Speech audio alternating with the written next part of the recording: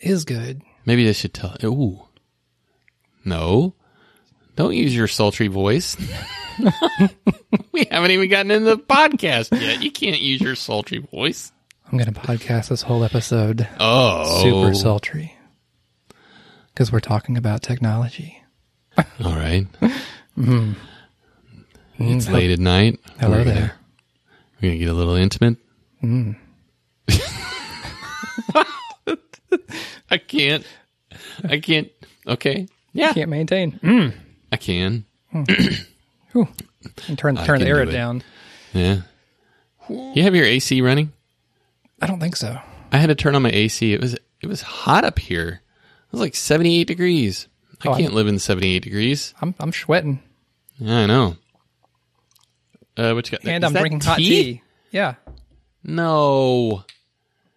Have you learned nothing? Well, I guess you did. You slippery Elma bark that I'm time. back to the slippery Elma bark.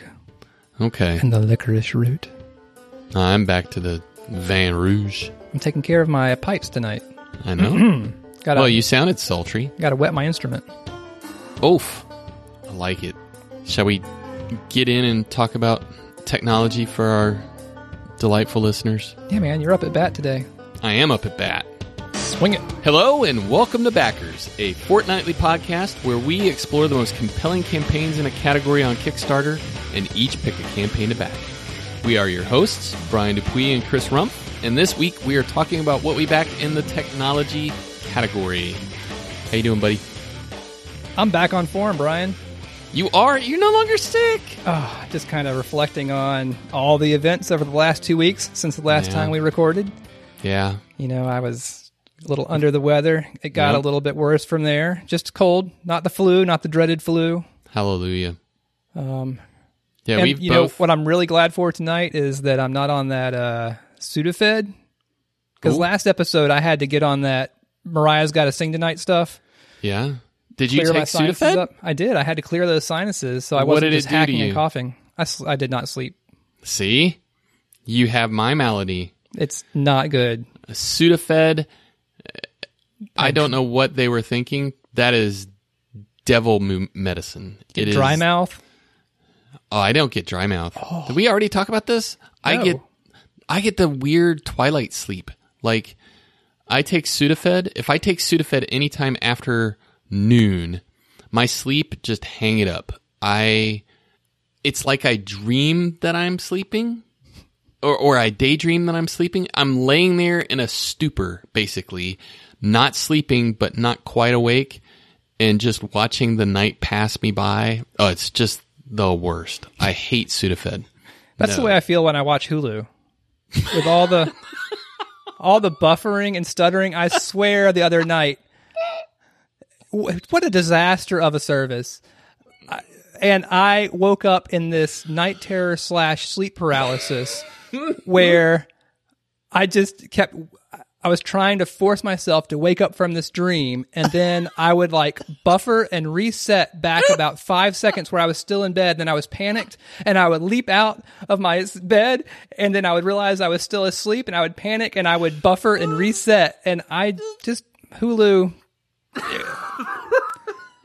I can't believe anybody pays for that service. What a disaster! What a ringing endorsement. We are on the 30-day, 1 month free trial, so we can get the Olympics right now, and it's almost just not worth even trialing. What? My good God. Oh. The Hulu causes sleep paralysis and night terrors. That's my review of the service. Do not subscribe. It's so yeah, funny. I forget why Hulu popped up in my news feed, but it did for exactly that. Oh, I think like so It's Always Sunny in Philadelphia went there, and now they're also getting Archer. All of like Fox is moving their stuff there, and people are losing their minds or something. And people are like, but how do you actually watch things on Hulu? It's unusable. It's like terrible. Right. Interesting. See, I've never tried it. I don't cotton to watching a service where I pay money and then watch additional ads. with buffering and terrible searching and categorization. I mean, allegedly, even if you pay for the tier where you don't get commercials, you still get just less commercials. It's really sure. like the full commercials and less commercial tier. That's crazy pants to me. Yeah, I just don't understand how they're a service. No. But that's not crowdfunding. It's not. It's not Kickstarter. Maybe they should go on Kickstarter. Try and raise around. Try to raise some money so they can improve their service. Yeah. So, is it time to go to the reward zone? I really like the way that plays out. I like the way you say it. I know that. I think I kind of want it to be a thing. I think from now on that's going to be a thing. I feel it. Listeners, welcome to the reward zone. You know who it reminds me of now that I think about it? The character in Star Wars that Rey has to go to sell the stuff to, that wants to offer her like a quarter share. I'm trying to summon that dude's name. But yes, Simon Pegg played him, right? Yeah. Yeah, portion. 1/4 portion. I'm trying to really dig down deep in the nerddom. It's Unkar Plut or something Mother like of that. God, you have to be joking me. You do not know the name of that character. We'll fact check that later. Oh. You want to fact check it right now?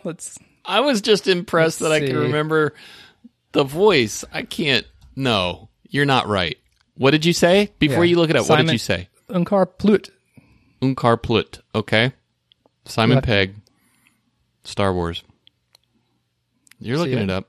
Oh, I thought you were going to No, I'm not. double confirm this. Yeah, I'm right. That's his name? I feel really ashamed right now. I don't even know how I know feel this ashamed. stuff. This is You all have good a child. You've procreated. I did. You've reached levels that most people of that nerddom have never seen. So don't be too ashamed. But that's a powerful level of nerddom. Mm-hmm. Sing it, boy. Blushing. Just live it. I can't believe you know his name. This is all getting cut out, right? To know. No, this stays in.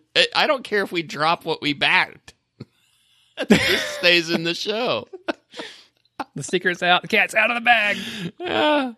Okay, so let's go to the reward zone. The reward zone. This is the area where we get to talk about the stuff that we got, because that's one of the positives of our particular brand of podcast is that given that we back stuff every once in a while, by God's grace, they actually ship us things. Chris, what did you get? So I actually received the True Revo sports shorts that were billed as the world's best running short. If you recall, they had that nifty little 2-in-1 design. They had the inner, what do you call it, a tight compression short sort of thing with the short on top. And then their innovation was that through the pocket of the shorts, you could reach into this inner pocket on the compression tights and insert like a cell phone there or other things, keys or, whatever you might want to carry. So it's in place and doesn't jostle around while you run. Right. How did that work out for you? I received it. Yep. I wasn't really able to vet the quality necessarily because I wasn't able to take it out for a jog. What I received was like a skirt. It was like a half muumuu from the waist down. It was just unreasonably large on me. And I stressed over filling out the pledge manager because they gave a sizing chart. And I did the whole thing where you get a fabric measuring tape. Oh, wow. Measured myself. And you did your due diligence. Yeah, and measured it against the chart. And it kept coming up that I was supposed to be squarely almost in the middle of their medium range. I'm not a big fella. Everything I own is pretty much small size. Right. The alarm bells were just ringing. I had reached out to them for a little clarification even before, but the pledge was coming to the end and I hadn't heard back. And a lot of times when you're ordering things like outside of the United States, their sizing is maybe sometimes more reasonable than what we see here. What are you saying, Chris? Not all the vanity sizing that we get. And I've seen this a lot of times ordering cycling gear, especially from Europe, where a medium fits me just fine. So I thought, these coming from overseas, maybe a medium was the right thing. Apparently, not at all. No. Yeah. Even to the point that I was like, well, maybe this would make a great gift for Brian. Maybe Right. it is salvageable.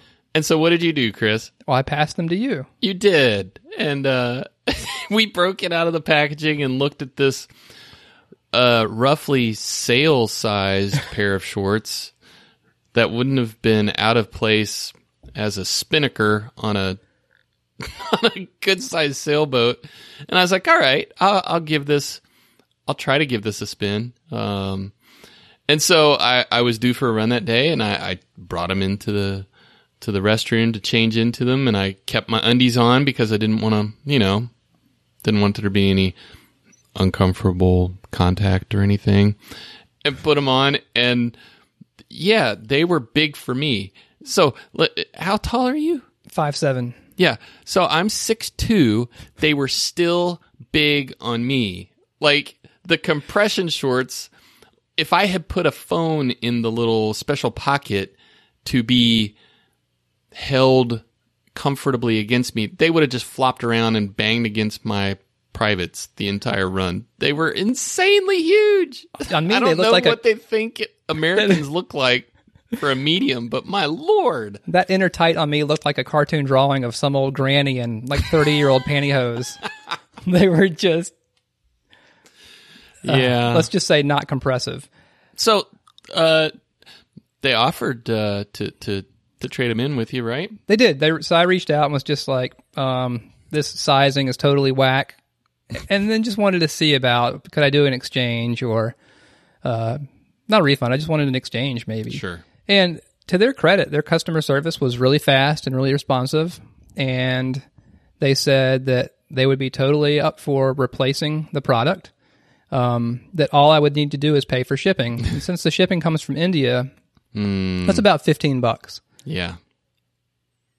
At the end, I just decided to stay settled with what I have because, most of the time the running shorts that I use are just like some cheap Russell I got from Walmart. Right. That probably cost around $12, and I know they fit.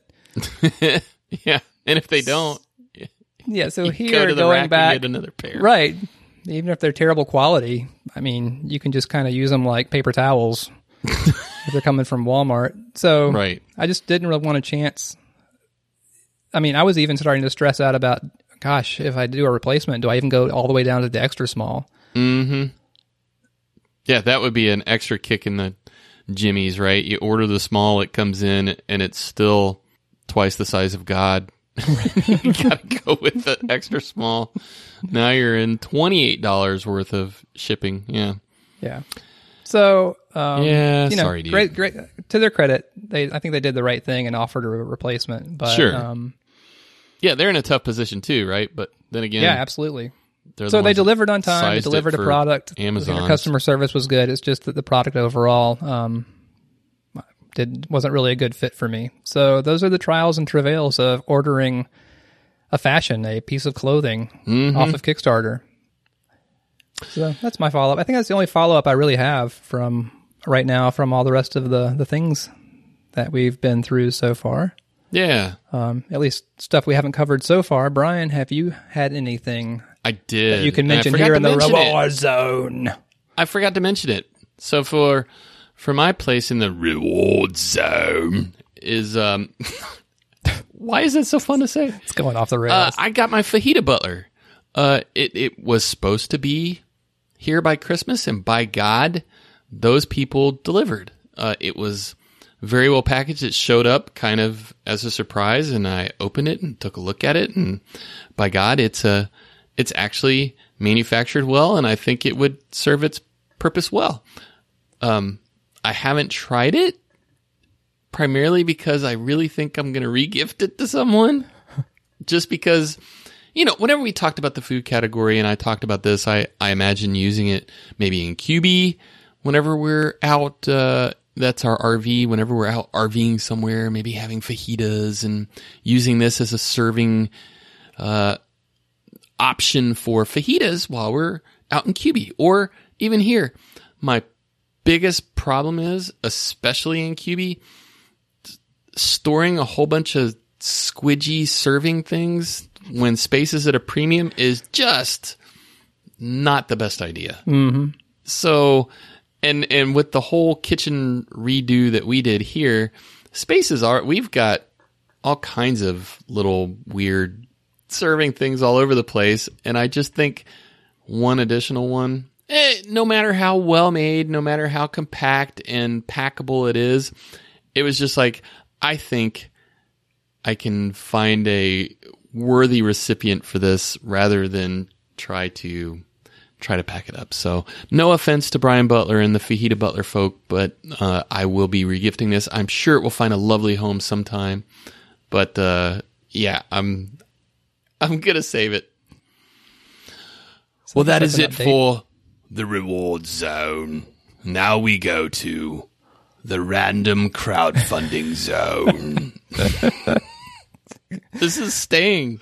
Oh, goodness. Unless we get tweets that people hate it. We hate you guys so much. The crowdfunding zone is now here. Well, I've got all sorts of things I want to talk about this week. Yep. I think almost everything except our category at hand. Do it. So let's dive right in, because I saw this interesting article or press release about Hasbro. Yeah. And Hasbro, the toy maker, they announced that they're getting into the crowdfunding scene with something they call HasLab. So basically, this is a concept that's going to operate like Kickstarter. Yep. And the idea is that this portal, this HasLab, is going to give limited access to certain toy ideas that would be just way too costly for mainstream production. Mm-hmm. Sounds like Kickstarter. Right. So leading off with HasLab, their first project that they are putting out there to see if they can generate interest is the Vintage Collection Jabba's Sail Barge, the Kitana. And there's a piece of Star Wars trivia I did not know, Brian. Oh, okay. But yeah, Jabba's Sail Barge from Return of the Jedi. And they're touting this as the largest Hasbro Star Wars project that's ever been created. It's ludicrous to me. The thing's massive. In a good way. Oh, the length of this thing is over 49 inches. Like, that's over 4 feet long. And it's totally, the whole thing is 3 3/4 scale. So that's your Star Wars action figures and it comes with a Jabba figure included. This thing's just bananas. Yeah. 14 pounds worth of toy. Yeah, 14 pounds. How much is that 14-pound, 4-foot-long toy going to cost you, Chris? Yeah, so... Okay, well, I was looking. So it's essentially the same rules as Kickstarter. Yep. They're trying they have a goal that has to be met. Yep. All or nothing. So they either meet their pledge goal, or if they don't, then the backers are not charged.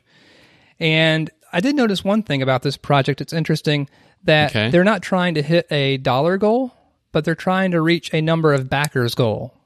I mean, it's a nuance. The math is easy.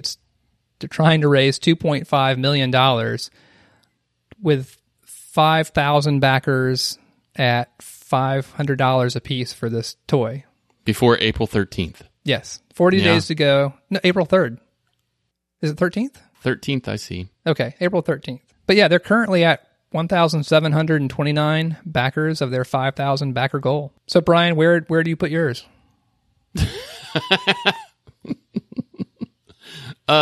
Kitchen table, I think. I mean, this is something you want to feature, right? You have to. Yeah.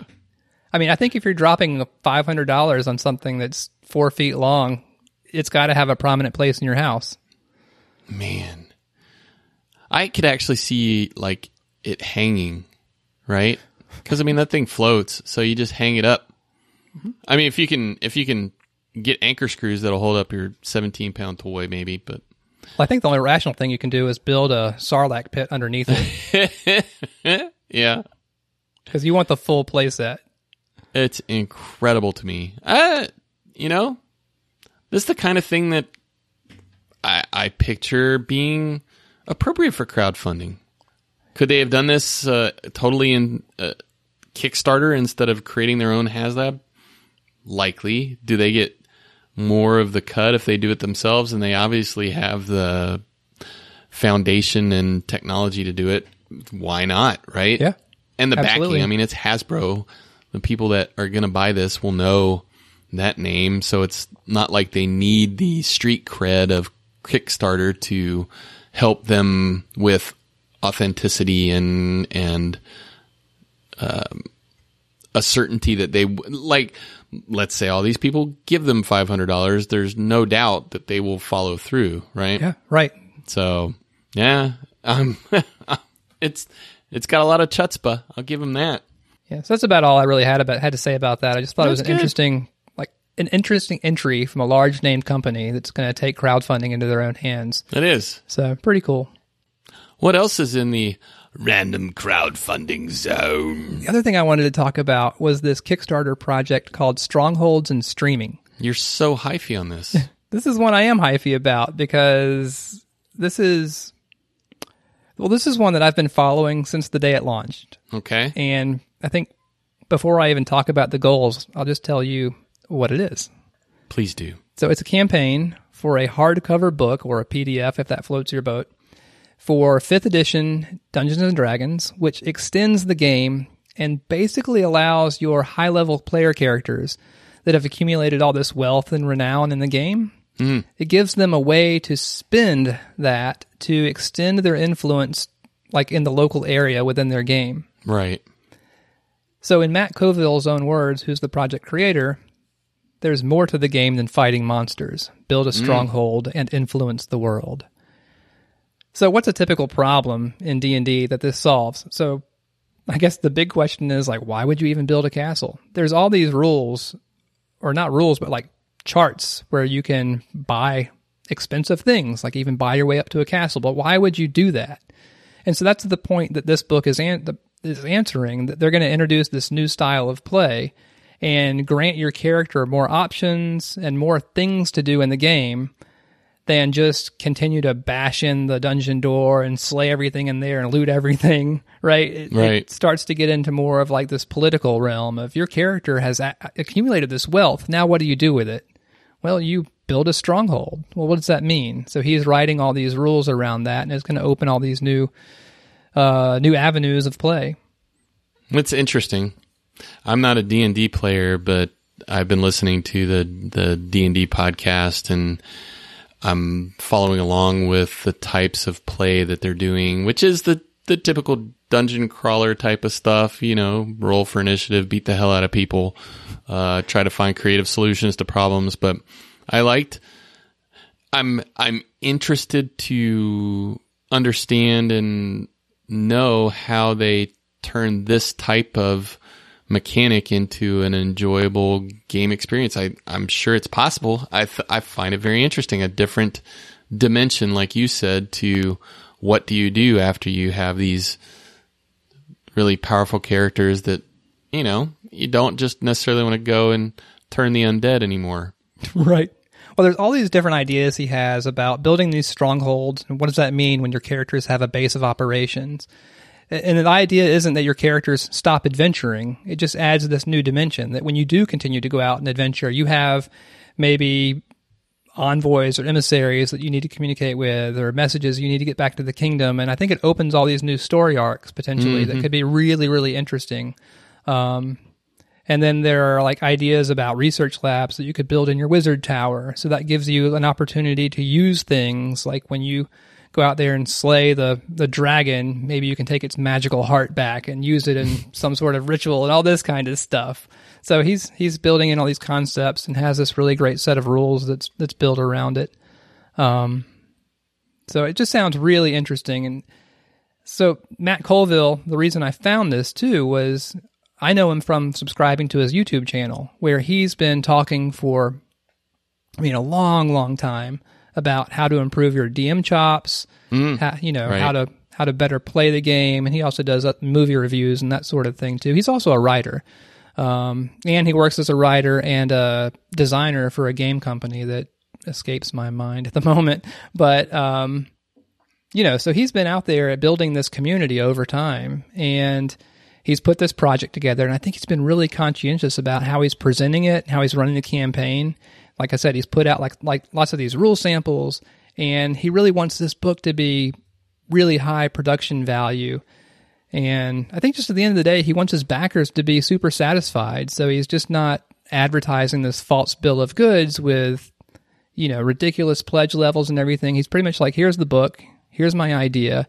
And I don't know, I think it's a really well-run campaign. And what's great, I don't know if you've watched any of his other videos. I have not. But he's giving constant updates, and I love that you can see the terror behind his eyes about the magnitude of success that's starting to weigh on him. Because I mentioned the goals. His goal was $50,000 for this project. He didn't know if they would even make that, and it was immediately hit. I think the first day it launched on a Friday, and he posted the first update and was like, "So this is a thing." Right? He did this live broadcast on YouTube and was kind of like, I've got to go to work in a minute, but this is ridiculous.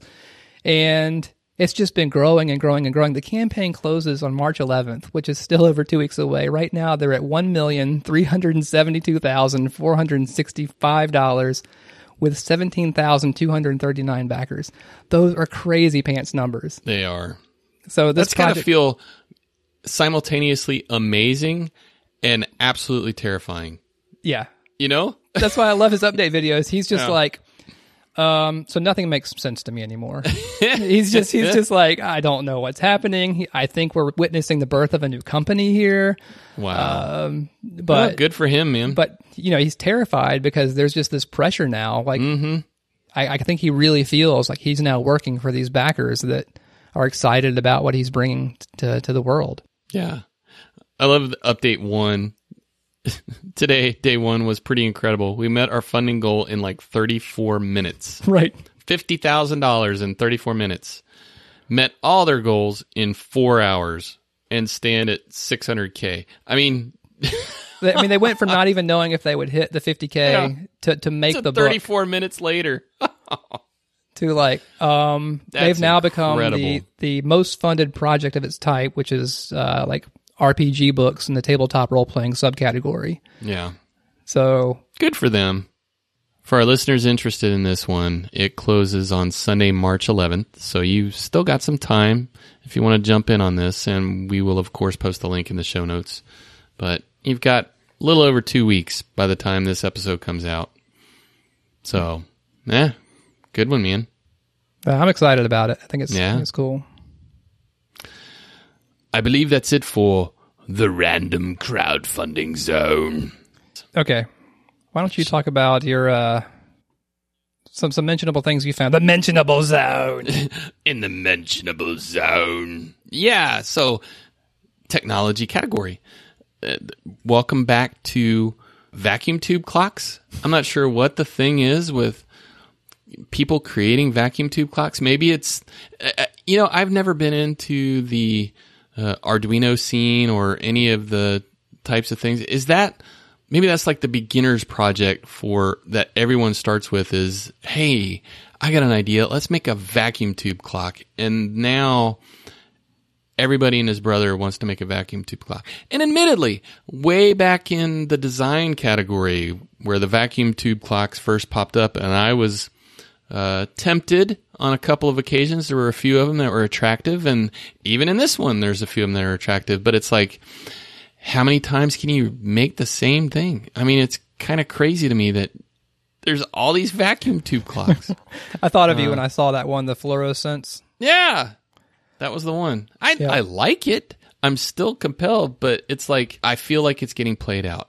But the one I actually wanted to talk about, my first mentionable pick, was the Open, and I'm going to pronounce this, I don't know if it's even pronounceable, the Open Desky. Yeah, that's how I read it too. Desky. The OpenDesky Apollo 50th anniversary, and this is a Make 100 project. The Make 100 project, if you don't recall from our previous episodes, what was that? Photography, right? The Make 100 photographies. These are special types of projects where the creators of the project promise to produce one level that are limited edition, only 100 of them. And this one is a replica of an art. The tagline is an open source Arduino-based replica of an out-of-this-world computer, which is the ones that were used during the Apollo era to control the navigation system in the Apollo spacecraft. They look great. They look really believable, and they really capture the type of feel of the original Apollo spacecraft. And their campaign video, I don't know if you had a chance to watch that, Chris. It was pretty well done because they found a lot of footage showing them actually using the Desky computer in the spacecraft, and then inserting pictures of their replica in there as well. They're very accurate and true to the feel of the original computer. And I thought that was really neat and special. One of the things that I thought was very interesting, they, as part of this interface for this computer, they needed a plus or minus LED. A really simple thing, right? A plus or minus LED. 3 segments.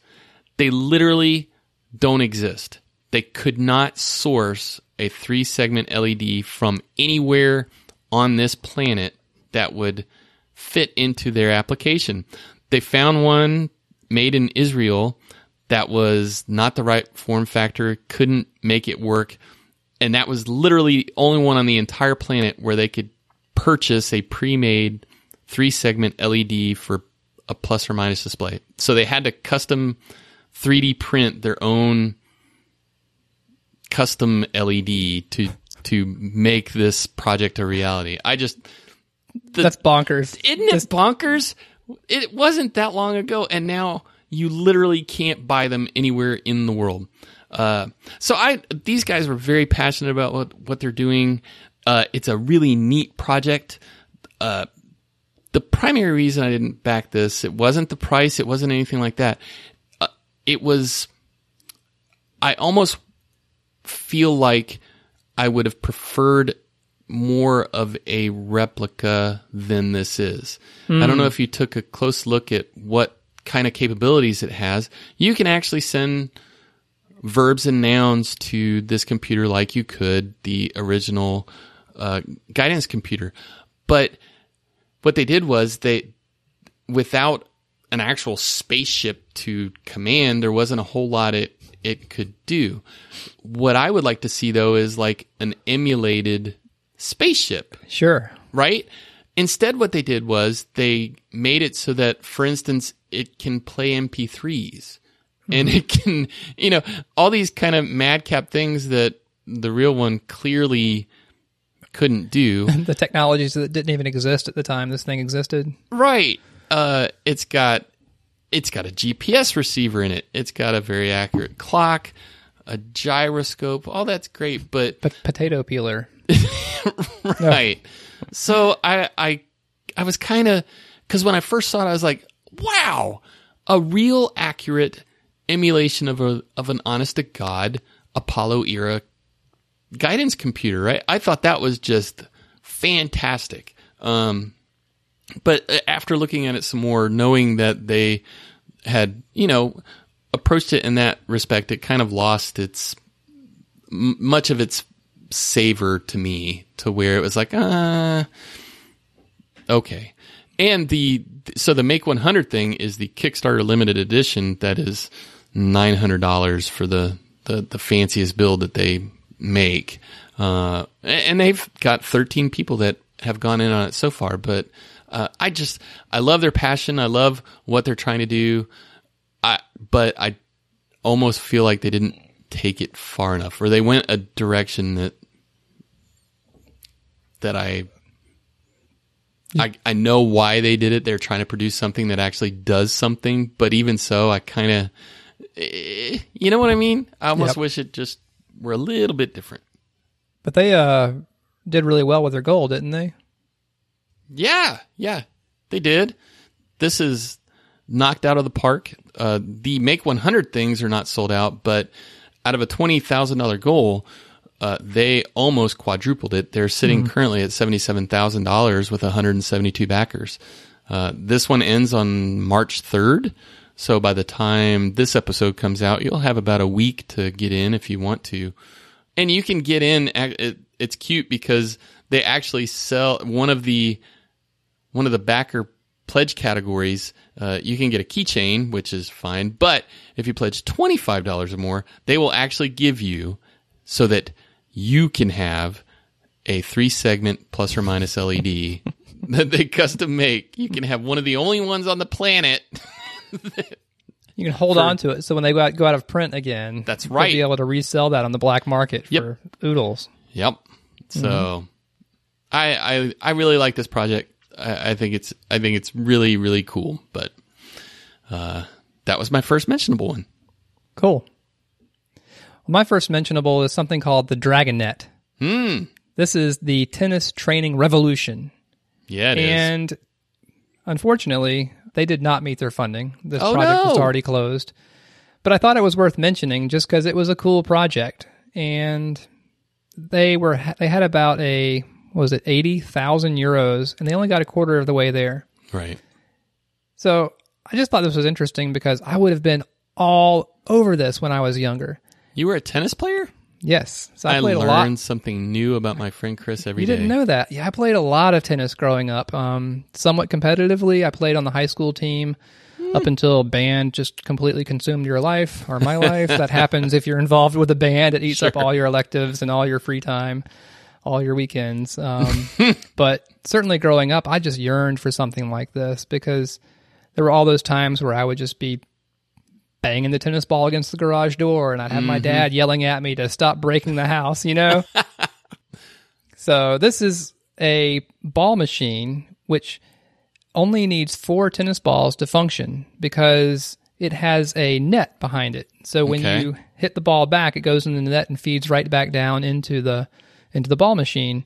And I think beyond that, it requires only 3 by 5 meters worth of space. So it's a really compact thing you could set up, in a lot of small spaces and just practice your hitting. You could just hit.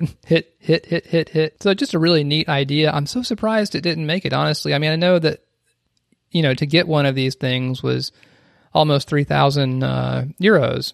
Right. Which is not cheap by any means, right? No.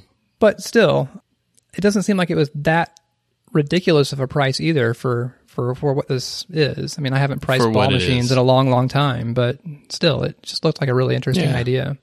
It is. There was a time when I kind of lusted after a ping pong machine that was kind of similar to this, a ping pong trainer that they sell. This reminds me a whole lot of that because the ping pong trainers usually only have a few balls that are required and do a similar type of thing. I like this though. It's kind of a shame. I imagine the price was off-putting, right? I think that had to be it, right? You just see that really high dollar sign. Kind of like earlier when we've seen projects that were for the jet ski boats or those kind of things. Which I still kind of want. I don't remember if that one even hit its goal or not. I don't either. Yeah, if you just have a really high price tag on these things, I think generating interest on Kickstarter for enough people to go in on something that's going to cost around, $3,000-ish, it's a tough sell. It's really hard to do that kind of marketing, I think. Yeah. I just wanted to mention this because it's something I just know growing up I just really, really wanted. Yeah. So my next one is the Nomad by Blue. I'm going to say Blue because it's a backwards E. Maybe Blue 3. I'm going to say Blue. It's an ultra-portable tankless dive system. This is not the wasn't there that terrible Kickstarter that was the rebreather that was full of crap? You remember that? Yeah, that was just took people's money. Yes, this is not that. This is based on workable science. It's a floating tankless dive system that its main claim, because these things exist, and that was one of the things that one of the comments in this campaign mentioned, that this was a copy of an existing thing that is already out there. The big thing that makes this one different is it is way more compact, and their prototype is actually a little bigger than they want the production unit to be. And its flotation mechanism is built into the side and self-expands whenever you get out to where you want to dive, instead of being always there. So it's very compact and easy to get to where you want to go dive. And then once you get there, you crank it up. It's battery powered. It lasts for a fairly long time on one battery charge, and it will charge up fairly quickly and give you a 40-foot hose that you can then take fresh air down as long as you have battery power. It's not overly expensive. It's only about $1,000, which kind of sounds a little expensive, but I think compared to the existing one and, you know, the alternative, which is a full scuba type of thing, it's pretty doggone inexpensive. I thought this one was really, really neat. So I admit I was kind of gun shy of this being another underwater dive system ruse that I didn't even really look at it. Oh, yeah. But it does look interesting. But yeah, and honestly, whenever I first saw it, I thought the same thing. I was like, oh man, is this the same company that's trying to double up and get more money illicitly on bullcrap pseudoscience? No, it isn't. But I think it's pretty cool. Yeah, they say the runtime is 60 minutes or more. And it weighs about 20 pounds. So, you know, it's basically a backpack form factor. You backpack it to wherever you're going and bring it out there, and then it floats over you and you go and dive under it. It's got a little diver down flag on top of it that floats along with you. I think it's a really neat idea. And like I said, the existing ones, very similar, just bigger, less mobile, portable. You know, getting it to where you want to dive, the existing ones is significantly more of a challenge than this one. So that's their kind of shtick for bringing something better to the game. And I think it's pretty cool. They have 22 days to go. This closes on Friday, March 16th. So you'll have several weeks to get into this by the time this episode airs, but they are far short of their goal right now. They've got a $210,000 goal, and they are only at $27,000 with 22 days to go. So this one might be a little hard to meet its goal, but I like their concept. Yeah, it really feels like with that price tag being, you know, when you start talking about four figures to try and it's get a pleasure reward. Chris. It's still three figures. For the first round backers. Yeah, that's true. But those are limited. There's still 95 out of 100 left of those. Right. But yeah, when you just start talking about those four figures, I think that scares off a lot of people from, oh, sure, you know, being able to get in on something, especially when you're talking about Kickstarter and you don't even know if something is real and tangible. Correct. Right. Yeah. Although I will say, if I lived in a place that had good snorkeling and diving, I'd consider it a whole lot more than I would landlocked here in central North Carolina, where I might be able to go and, you know, snorkel at Jordan Lake? No. Right. I don't want to see what I would see under there. No, thank you. Yeah. So, what you got next? I think the other one that I saw in the technology category, Brian, was the Mycroft Mark II. Mm-hmm. I know you saw this one as well. I did. So this is they call it the open answer to the Amazon Echo and Google Home.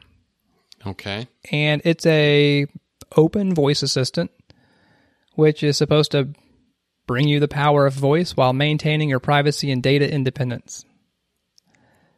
And the whole thrust of this thing is that it's a voice assistant that doesn't mine or sell your user data. Right? So they're building their own AI and, want to help you keep your privacy. That sounds really ambitious when you're going up against these right? I don't think that AI assistants have become commoditized to the point yet where projects like this can really be on the same footing with these big players like Amazon, Google, and Apple. Sure. I mean, you even see the struggles that those big companies with the huge data sets that they have, being able to make sense of the data, deliver consistently responses that their users would expect, right? Right. So, like I said, I love the ambition of it, but man, but I guess enough other people like the ambition too, because there are 2,007 backers in this project, putting up now $348,000. And this ends in 36 hours. So this ends on Saturday, February 24th. But I don't know. this that Mycroft the Mark episode II will get physical, out. yeah, probably not out by the time. But the cool thing about Mycroft is it's open source, and you can actually get this technology apparently up and running on like a Raspberry Pi. Oh, really? But Interesting. they're marketing this, and this is their second Kickstarter, I think, or at least their second project. They've had a Mark I. So this second one is $129 little open source voice assistant, the Mycroft, which puts it really comparably priced Sure. against things like the full size Echo or the Google Home. It's interesting whenever you first mentioned this one to me and you brought up the fact that it's really hard to play in this market against the big data providers without the huge data sets that Google and Amazon and Apple have to play with. And they try to downplay it by saying that, they're basing this off of the open data sets from Mozilla. And they're like, yeah, sure, they have an advantage, but, we've got this big open source community and we've got a pretty good data set from Mozilla. And so it should be, we can create a compelling alternative.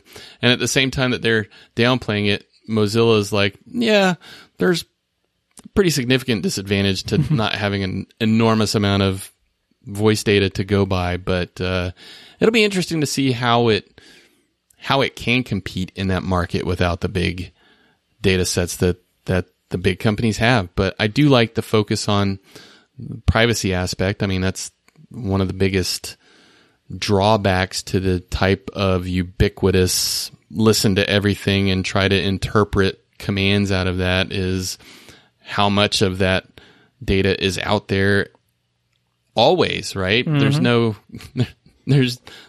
guarantee that it's going to not be stored somewhere and used. So yeah, I think it's a useful alternative to consider, in light of that type of concern. Yeah. Well, the interesting thing too about, if they can get this working reasonably well is that they can get in talks with other companies that want their own branded voice assistants. Mm-hmm. And there may be areas where it does make sense to, I guess the thing is, we're still not at the point where any of these voice assistants really feel like you're talking to an actual person, No. right? Like you still feel We like don't you have Scarlett to, Johansson at the other end of the That's line, right. right? You just have to feel like you it's almost like you're playing a voice activated game of Zork where you have to learn the right syntax, right? The keywords, yeah. Yeah. And that even comes down to the way you interop with Echo a lot of times with the great skills. You still have to end up just saying some really wacky things, syntactically in order to get those skills to activate in the way you want. Sure. I think over time, the big players are going to just make huge leaps and bounds, and it will turn out you can just talk to something where I think technologies like this, because of the data sets, are going to lag behind. But it may be good enough if you're, trying to control things in a car voice activated that you do happen to learn, like I said, the Zork commands, and it's good enough, at least for a while. So anyways, it's a neat idea. Sure. And I'm glad they're successful because I think we need people, doing research and innovating in this area. Yeah. Well, Chris, let's enter the backed picks zone. Do it. Shall I start us off? I think you should. Yeah. I got so excited about this one because it's based on something that is very near and dear to my heart. What I backed this time is the Soundbops Musical Building Blocks campaign. This one, when I first saw it, I I pretty much loved it immediately. I watched the campaign video, and the passion of the inventor that created this thing was evident from moment one. And there was one point in particular where he did something that practically rocked me back in my seat, and I was just dumbfounded how wonderful and intuitive it was. So, what is Soundbox Bops Music Building Blocks? This is a toy for children, formative type of toy that enables children to learn music early. This is a quote, with an engaging, creative, and educational introduction to music. And so picture a Fisher-Price form factor type of thing, because it's very well designed. They've gone through a lot of iterations. I don't know if you looked into the campaign video and saw all of his prototypes and the types of iterations that he went through, but it's a small, roughly 1 by 6 inches total, maybe a little bit bigger than that, board where there are these pegs that are there. And you have these little plastic doodads that go on to the pegs that are, each of them represent a note. So for instance, you might have an A and a B and a C and a C sharp and a D, and you can put those notes onto your pegboard and you push them and they play that note. Very simple so far, right? That's cake. Where my mind just exploded and I laughed in glee and joy was, if you stack those individual notes on top of each other, you make a chord that all play at the same time. You can form chords by stacking individual notes just like you can on a guitar or a piano or any other instrument. I just saw that and it was like, this is the most brilliant mechanism for teaching about how notes work and higher and lower and putting chords together. It was just beautiful. And I still think it is. It comes with a book that shows kids how to make songs out of these notes. So if they put particular notes onto the board and play them in a particular way, they generate songs. Yep. It has Bluetooth connectivity and MIDI to where you can actually change your instrument to sound out a wind instrument or a stringed instrument. It connects to iPads over Bluetooth so that you can do things with it. It's just the thought that went into this. I just have to tip my hat. It's wonderful. And so where I started losing, not the narrative, but where I couldn't back this at the full level, I backed this at I just basically tossed a buck in to say, I support what you're doing. I pledged £5 to this campaign, which gets me a music book download. Hey, that's more than $1. It is a little bit more than $1. It's $7. I tossed $7 in to get a music book download. Just, to say, I believe in you. To get an actual Soundbox starter pack was £70, which is roughly $100. If my daughter were 3 or 4 years old, I probably wouldn't have thought twice. I would have said, yes, let's go. This is something perfect for her to play with and learn about music and do it with. That's number one. Number two, that 70-pound level gets you 7 notes. 7 notes. That doesn't go a real long way. For me, I feel like I would want more notes. To get more notes, you could back at the 106-pound level, which turns into 147 Trump bucks, and that gets you 24 notes over 2 octaves and an advanced book. But at that point, you're also spending $150. And like we talked about today at lunch, at that point, I could probably buy her an entire Roland drum kit or something like that. So I couldn't do it. I honestly, really honestly, almost still backed it at the 70-pound level and was going to gift it to you and Nathan so that Nathan can learn music. But I love you. I love Nathan, but I just couldn't spend $100 on. I think that would be very generous because I saw this project too and didn't even back it at that level for my own son. Right. And then as I've thought about this more, I've had time to ruminate on it. Some of the things, I love the chord aspect. I love the note aspect. I feel like it's imperfect because, for instance, there's, I haven't counted it. How many places are there? There's 15 places, pegs to place your notes. It doesn't matter where you place anything. Oh, right. Like you can put I noticed that anywhere.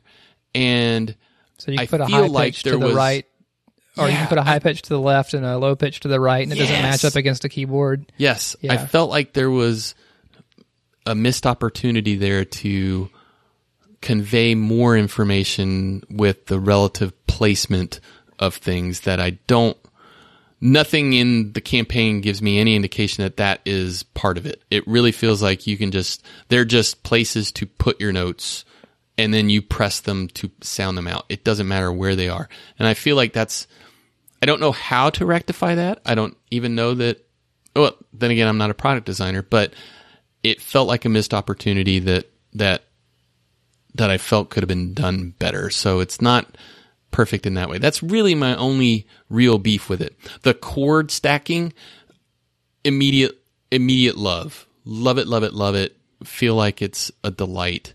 But I still love the project. I think it's great. I really hope that they make it. This one has quite a bit of time to go. It closes on March 21st. So you've got probably a full 3 weeks to get in on this. I think it might make it. Whenever I first saw it, they've got a $41,000 goal, which sounds weird, but bear in mind it's something like, I think it's 30,000 pound goal. And they are roughly almost halfway there with 26 days to go. And whenever I first saw it, they were, I think, maybe 2/3 of that way. So they've gained some since I last saw it. They haven't plateaued, so they could still make it, and I really hope they do because I think I love the passion of this guy. Whenever he's presenting it, you can tell he's worked on this. He's had this idea, and I think it's a fantastic idea. I wish there were a little bit more done with the positioning, but overall, out of the park with this product idea. Yeah. And I was encouraged by the idea and mission too. I think it's really cool that they're so far along just with the design of the thing. This isn't just a bunch of chips and wires hanging out of breadboards. Exactly. Like you mentioned, it's got this nice molded plastic and attention given to a kid-friendly industrial design. Yes. So, it looks like a product. It does. And I really hope they make it. Really, really, really do. So take a look at it, guys, especially any of our listeners with young children. Really take a gander and get past my blathering about limitations. Get in there. So what did you find, my friend? Well, I backed this week a project called Miasma, the classic dual voice Eurorack synthesizer module.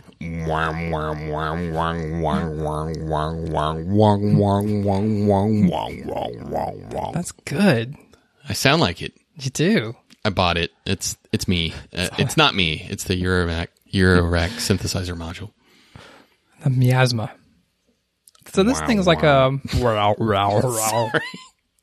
I'll stop. What can I say about this thing? This is a little high-quality, limited-run, hand-built, bespoke artisanal product from it's a little synthesizer hails from Portland, Oregon, and this thing is using a reissued CEM 3340 IC chip. So this is like the little oscillator heart behind a lot of legendary synthesizers.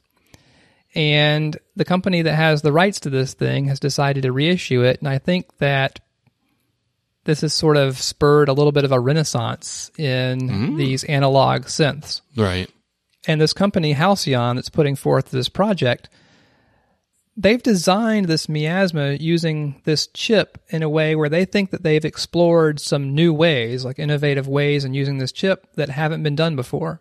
So I guess this project interested me mostly because I'm just kind of a sucker for synth pop and chiptune music. I love New Order, for example, and all those great sounds, like these analog synth sounds that were happening late 70s, early 80s-ish. And I just kind of loved the mission, loved the idea.